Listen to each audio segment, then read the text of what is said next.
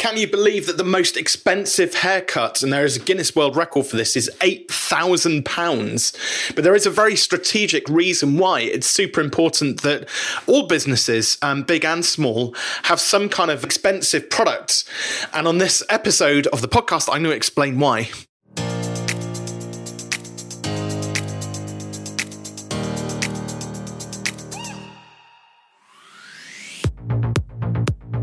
You're listening to the Fearless Business Podcast. You're in the best place to learn about how to grow a business, get more clients, and make more money without fears and limitations, all while having fun in the process. Robin Waite is the founder of Fearless Business, a business accelerator helping coaches, consultants, and freelancers double their income and more. Now here's your host, Robin Waite. Welcome back. So here we are again. It's the Fearless Business Podcast, as you know, because you've just listened to the introduction. Today, I'm going to be talking about, I talk a lot about pricing, but today I'm actually going to be talking a little bit around the psychology of why it's important, or what the surprising benefits are of having an expensive product in your product armory, your suite of core products for your business, because there are a number of reasons why having an expensive product is quite beneficial, irrespective of whether you even sell any. Psychologically, there are some very good reasons behind how attractive and expensive product can make your brand look overall, irrespective of whether anybody buys the most expensive product or not. And I'm going to just kind of go through some of the reasons why, some random thoughts around expensive products. I'll use some anecdotes and examples of where businesses, different well-known businesses, in fact, use expensive products for their benefit. And also a couple of just studies which have been done around how people perceive expensive products as well. So one of the first places to start, actually, and this was an example which I think I read it in Insider magazine recently, but there's just some simple psychology around behind why we like expensive things, and the very simple thing is the price. Sometimes the price just makes us feel good, and we have this. If you think about it, if you were to take out a £5 note and a £50 note, and I do this experiment quite a lot when I'm speaking in front of live audiences, I'll get out a £5 note and invite people to do a transaction around a table with the £5 note, and then I'll get them to do exactly the same set of transactions for the same things, but with a £50 note. And it's quite remarkable the difference in people's behavior when the £50 note comes out. So, for example, quite often somebody will actually let out an audible "ooh," so they'll be like, And the reality is, there's nothing different between a £5 note and a £50 note. They're two bits of paper or plastic nowadays, with the Queen's head on it and some numbers and writing and things like that. But it's about the feeling or emotion which we project onto that £50 note when we see it. And the reason quite often people's reactions differ is because £50 notes are more rare than a £5 note. So, it's typically drug dealers and builders who use £50 notes. And I'm neither, by the way, I should probably add that in. But it's a really good exercise, actually, to go down to your bank and withdraw not just one, but maybe a couple of £50 notes and put them in your purse or your wallet and walk around with them. Periodically, get the £50 note out and just see how you feel about it. And quite often, your feeling or emotion is slightly heightened because of the fact that you've got this pound note in your wallet, this currency in your wallet that you don't see very often. And it's a bigger number than a 5. It's got a 0 on the end of it, so £50. So it's worth a bit more. I've even had people, when I do the talk with the £5 versus £50 exercise, literally during the middle of the exercise, they'll fold up the £50 note, put it in their pocket, and try and walk out of the room where I've been speaking. Partly in jest, but equally, there's something going on there. What it comes down to is that there's almost this placebo effect going on when it comes to more expensive products, and the placebo effect, as we know, is based on the thoughts and emotions that we project out into the wider world, onto things. Okay, so if you think about, but there's also the experience as well. So if you were to think about flight, going on a flight, sitting in cattle class versus business class or first class, well, I mean, the experience is going to be quite different, isn't it? Because one, if you go first class or business class, you're going to be able to lie down flat.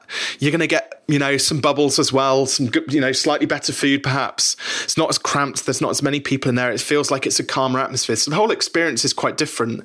But even just the mere thought of between traveling first class versus cattle class, there's this placebo effect going on. The thought of traveling first class, it makes you feel better. And so another example around this is, and I think there was a study on this, there was a taste test between two bottles of wine. They were basically exactly the same price. So they were both about £15 in terms of their value, £15 bottles of wine. So same in terms of value, but then what they did with the taste test is they put different price tags on each of the two bottles of wine. And this is kind of to back up what I was saying earlier on. So they put two different price tags on there. One was more expensive than the other. And lo and behold, more people selected the more expensive bottle of wine as the premium bottle of wine. And all they had to go on was the price. They didn't realize that these were two similarly priced bottles of wine. When they then switched, they were actually two different bottles of wine, I should add as well, two different varieties. So then they switched the labels around. So they took the cheapest, the one that was marked as the cheapest, and put the expensive label on it, and vice versa. And a really surprising thing happened. More people then chose the other bottle of wine, as in the one that was now marked as expensive, that had previously been marked as cheap, as the premium wine, the better wine. So it goes to show that price does have a massive influence on what people actually think about your products and your services, irrespective of whether people buy the more expensive one or not. And this is quite an important delineation to make. So if you think about, if you go and buy, for example, a mobile phone, take the new iPhone. I think current pricing wise, the new iPhone 13, not the Max one, but just the standard iPhone 13, I think the smallest memory, 128 gigabyte memory, is £949. Then you get the 512 gigabyte memory, which is about £1,249. And then you can now get a terabyte telephone, which is pretty cool, mobile phone. Telephone, that's so archaic, isn't it? It's a mobile phone. A 1 terabyte iPhone now is £1,449. Now, the profit margins on those is huge, because it actually, realistically, it doesn't cost that much more nowadays to make a 1 terabyte drive as it does to make a 128 gigabyte drive. Certainly not an extra £500. But our perception is that somehow that 1 terabyte iPhone is bigger, better, and worth more, like significantly more than its smaller memoried friend. So, but also, Apple don't sell that many of those 1 terabyte iPhones, because most people will get the 256 or the 512, somewhere in between, and won't necessarily go for the 1 terabyte one. But when somebody does go for the 1 terabyte one, it's, they have a specific need for it, and they make much more profit out of it. What it does do, though, is when you have a 1 terabyte phone for £1,449, it kind of makes the £949 phone, which is basically the same. It's just got a smaller memory. And I doubt that many people use more than 128 gigabytes these days. I suppose if you're doing a lot of video, you will do. And it's got some awesome cameras on it. But what we see that we're getting the 128 gigabyte one. It's much more value for money. That's what will tell us as more value for money, because the 1 terabyte one's £500 more. So that's value for money. Think about cars as well. Like, at the end of the day, a car is designed to get you from A to B. But then when you have the R-Line kit put on it, and, the GTI badge slapped on the back, and some nice alloys and this, that, and the other, all of a sudden, it adds a significant amount more onto the cost of the car, the price of the car, I should say. And it makes it does make it more desirable, but ultimately it doesn't necessarily change what a car is designed for, which is to get you from A to B. When we live in a world as well, especially here in the UK, where you can only do maximum 70 miles an hour, really does having a GTI having those extra horsepowers and the GTI, the R-Line kit on your car make that much of a difference when you can't really do more than 70 miles an hour realistically anyway. Same with coffee as well. It's this well-known thing where you have small, medium and large coffees if you go into a Starbucks or a Costa or whatever. Most people go for the medium one because they feel that, well, medium one I get an extra shot, so for the extra 20p or something is good value for money. But really the large one is really there just to create a bit of a gap between the other two products and make it seem like the other two are kind of better value for money. I don't know if anybody's ever had a like a large cup of Costa coffee. It's huge. Why would you need that much coffee? I bought one the other day and it was just like ridiculous. It was like a vat of coffee. Spent the rest of the day going to the loo. I'm sure you don't want to know about that.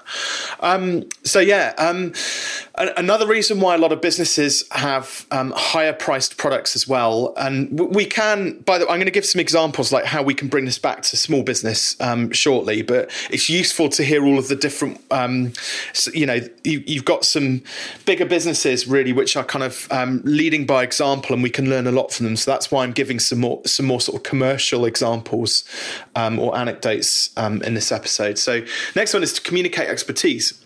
So believe it or not, Costco in America sells a diamond for $600,000. Now again, how often is somebody going to walk into a Costco and sell and buy a $600,000 diamond? Not very often. But actually what it does is it communicates that Costco is an expert in diamonds because they have got this ridiculously priced diamond up here, but a majority of people come in just to buy a sort of standard engagement ring or diamond ring for a wedding or whatever it might be. So, or diamond earrings or, something at the lower end of the spectrum. But what it does do is it communicates to people that Costco is an expert in selling diamonds, and it positions the rest of the diamond selling end of their business in a better way. Another way is to think about it as well of having an expensive product as prestige. So if you were to take a whiskey brand like Jack Daniel's, where you've got Black Label, which is their standard whiskey, but then they also have something called Silver Select. They used to have another one as well, which I liked. So, you get standard Black Label Jack, which is about £20-25 a bottle. Silver Select, and the other one, which I'm thinking of, is around about sort of £50 to £80 a bottle. But they also do something called Sinatra Century, which I believe is about £350-400 a bottle. So most people, again, wouldn't necessarily see Jack Daniel's as being like it's a fairly commoditized sort of whiskey, but then all of a sudden when you see that there are versions of Jack Daniel's which are that much more expensive, and I will add as well, like Silver Select, Single Barrel was the other one I was thinking of. Single Barrel is a session whiskey. I mean, it's such a nice smooth whiskey that, you wouldn't mix it with Coke or anything like that. It's something which you would just have with a block of ice or a bit of water on its own and just really enjoy it. It's a good quality whiskey. So it just gives it this deeper level of prestige. And quite often what people will do is they may drink normal Jack Daniel's. I'm not a big fan of normal like Black Label Jack, but people may drink that and then kind of upgrade into the more prestigious products. Another reason why businesses come up with ridiculous prices for things, if you look in the Guinness Book of World Records for the most expensive haircut, you'll find that it's actually £8,000. Now, it wasn't just a one-off thing just to get in the Guinness Book of World Records, I'm led to believe.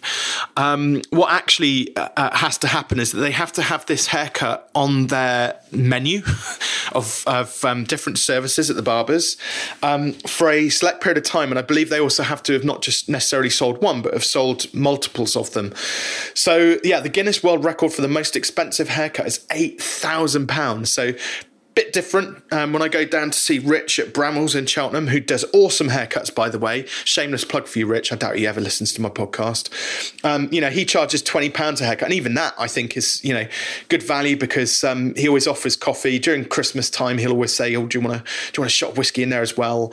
You get some good quality products in there, and it's just a really nice experience. He plays great music, and the chat is generally quite good as well. So £20 even for a haircut these days is on the more expensive side, but I have a great experience. But my point here is the £8,000 haircut, they actually used that to their advantage as barbers, and they used it to create some publicity. And who knows, there are probably people who go to have their haircut at that place on the basis that they have the Guinness World Record for the most expensive haircut. So probably actually they've made back that, that I don't know how it worked out financially, but they must make a lot of business out of that just through having the free publicity of having a Guinness Book of World Records. And the other thing as well is just to shift the wholesale brand image up the market. So what I mean by that is that I've done this through Fearless Business, for example. So I'm going to give you a bit of an insight now into how I look at have looked at my prices over the last 5.5 years since I set the business up. So when I first started out, I was doing mainly one-to-one coaching. Had a maximum capacity for about 15 to 20 clients any one time, and I maxed out that capacity pretty quick because people wanted to work with me, which is great. The only challenge I was left with then, so when you reach your capacity doing something like one-to-one coaching, and many people who are coaches, consultants, freelancers, you will recognize this in your business, you can't create more capacity because there's only so much time to be able to deliver a good quality service. So ultimately what you have to do is you have to elevate your prices, increase your prices, because that then what it does is it says to the market, a lot of people do discounts and things to attract people into their business. But when you do a discount, actually what it says is I've got a load of supply. I've got a load of my thing available now for you to buy because it's cheap and it's discounted. And what that does is, based on what I've been talking about in this episode, it actually makes it less attractive, not more attractive, which is why people put these ridiculous buy my shit type offers out there, and then they don't get any customers for it. So what happens is when your capacity is full and you're forced to put your prices up, it elevates your brand. It brings your whole brand image, like wholesale, up a notch. And it makes it more attractive because when you put your prices up, it signals to the market that you have less of it. It is a scarcer resource, and therefore it should make it more attractive. Okay, so I put my prices up one-to-one. I'm still full. I put my prices up. I'm still full. And then I realized that I had a process behind my coaching program. So when I talk about productization of services, pricing, and something called lead flow, which is about sales, I have a process to deliver a specific outcome or results. And that was when I realized that it wasn't about me anymore, but Fearless Business as a brand, as a product, had this 3-step process that can help businesses to grow. So at that point, that was when I decided that I was going to start a group program. This is back in 2019. Now, my goal with the group was always to get it to a point whereby I was charging the same amount of money for group that I used to charge for one-to-one. And I did that in the space of about 6 months, believe it or not. So we just shifted gears through the pricing side of things. And it took us 6 months before our group prices were aligned with what my one-to-one prices used to be. Then what happens is I can then increase my one-to-one prices. It's even further still because that's now an even scarcer resource because actually I reduced the capacity on it. So you can see that then the whole brand image is then elevated through pricing, your entire brand higher, and it shifts the way that people think about it.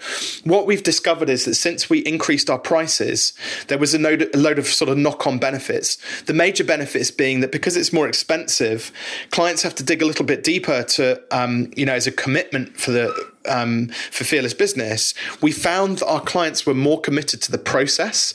They were more committed to protecting their return on investment. Now, we also have skin in the game because we're charging that much more for it. And so overall, our clients ended up getting better results the more we charged for it. You get better quality clients. They get better results. So everything just gets better the higher you price things. If you're looking at your business thinking, well, I am quite full, there's a couple of ways that I want you to, well, you can essentially Pareto your business, Pareto principle, so 80-20 your business, okay? There's a couple of different ways to do this. The first one is to 80-20 your product. So if you've got too many products in your business and it's too complicated and you're scratching your head going, putting all this effort in and we're not getting paid the money which we feel that we deserve, well, then what you need to do is 80-20% 80-20 your products in your business. What that means is you need to look at which of those products that you're selling are producing the greatest amount of profit, and then remove the 20% of the products that are producing the least amount of profits in your business. Okay. And there may even be products you're selling. You don't realize it until you do this exercise, this constant exercise on your product base, that are actually losing you money. You just don't realize it because all the money's going into the same pot. When you start to look at products individually, you'll start to see that there are products out there which are losing you money. And what you want to do is you want to remove them from your product suite as quickly as you possibly can. The other thing to do, though, is to look at your client base and also 80-20 your client base. So I've done this with a number of businesses, mostly agencies and accountants. This works quite well with. But typically speaking, when you're 80-20ing an accountancy practice, for example, you will find that there are 20% of your clients who are taking up 80% of your time. There'll be 20% of your clients who are producing 80% of your profits. And there'll be a majority of your clients who are they're either taking up too much time or not bringing in enough profit. And so what I always recommend to agency style businesses like accountants, and like agencies, obviously, because they're agency size businesses, is to remove the 20% of the clients from your business that are either taking up the most time or producing the least amount of profit. So whether that's in terms of recurring billing, or maybe they're not buying products at all, maybe they're just asking for loads of help and support but not actually paying you for it.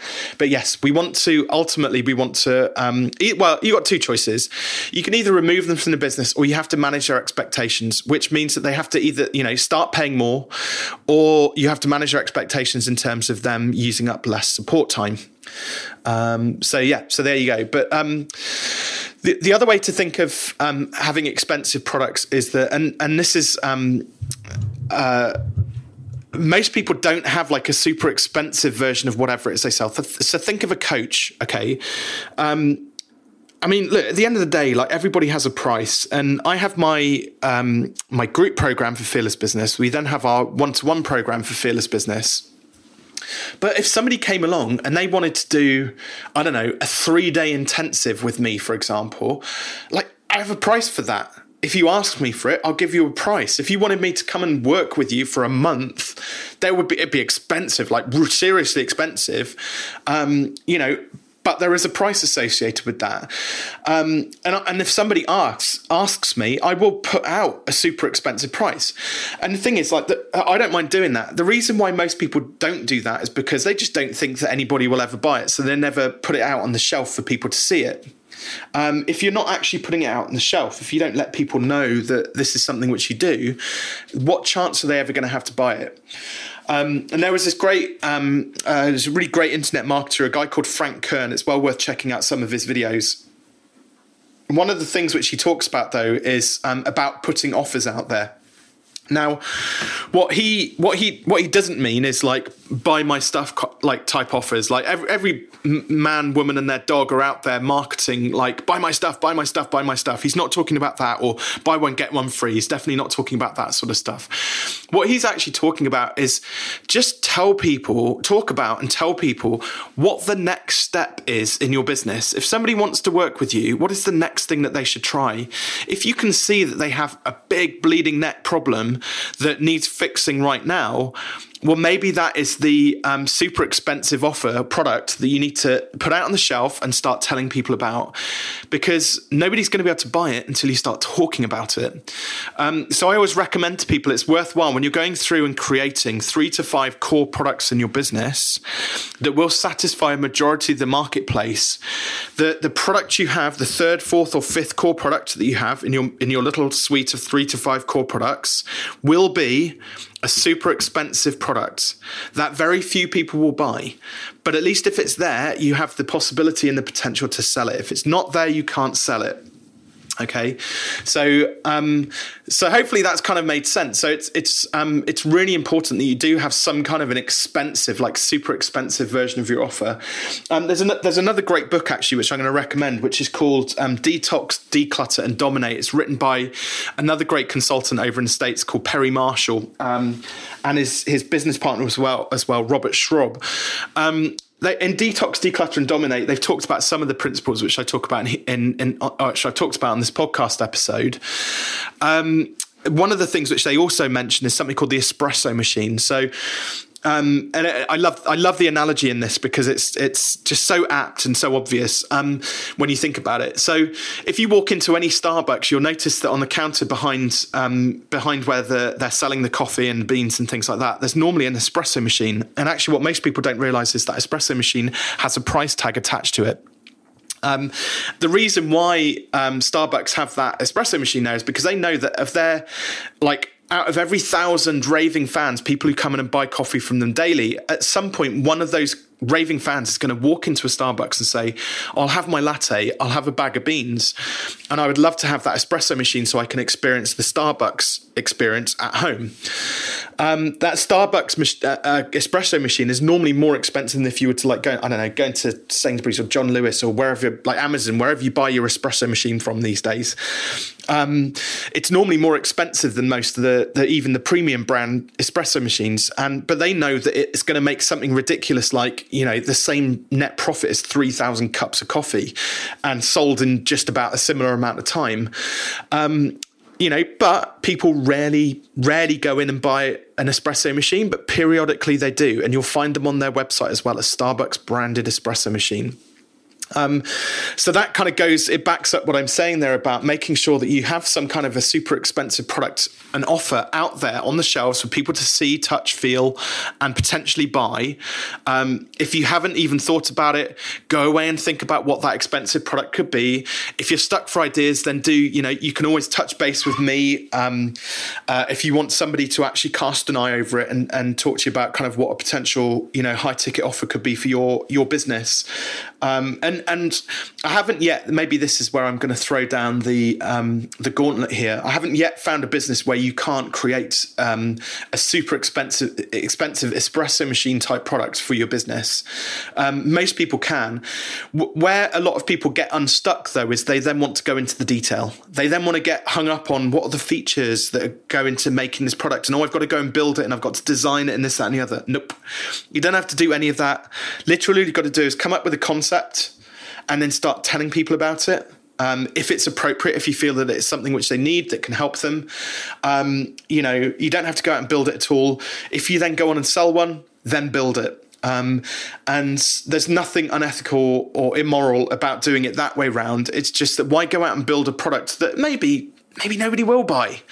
But hey, at least if you've got the idea of this like just remarkable product that offers a solution, like a really clear and specific outcome or result that somebody could buy, and that you could potentially sell it, well, that's probably enough just to get started. So, but if you're stuck, if you don't know what espresso machine to build for your business, then reach out to me through the usual channel of robin@robinwaite.com. Hopefully you found this episode of the podcast helpful. If you have, don't forget to drop us a review on iTunes. It would be greatly appreciated. And I will catch up with you all on the next episode.